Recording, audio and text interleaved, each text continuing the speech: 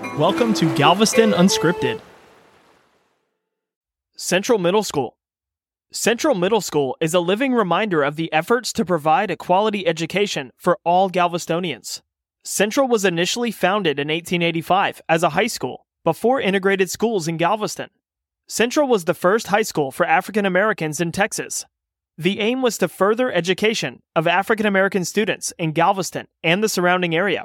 African Americans moved to Galveston from all over the state of Texas for better jobs, a stronger African American community, and to allow their kids to attend Central High School, one of the highest levels of education available for African Americans in Texas in the late 1800s. The school was originally operated in a rented building at the corner of 16th and Avenue L.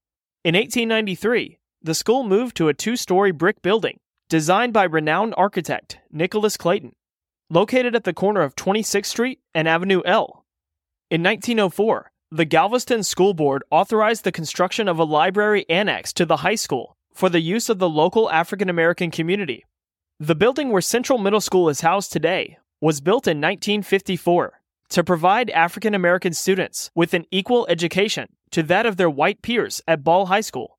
After 14 years, when education in the city was officially desegregated, Central High School became a junior high school, opening its doors for the first time to a more racially diverse group of students. It's important to remember how significant the legacy that is carried on by Central High School and the educational institutions in the decades that followed are to Galveston and the state of Texas. Central Middle School, carrying the legacy of integrated schools and the first African American high school in Texas. For historic resources or more information, check out the episode description.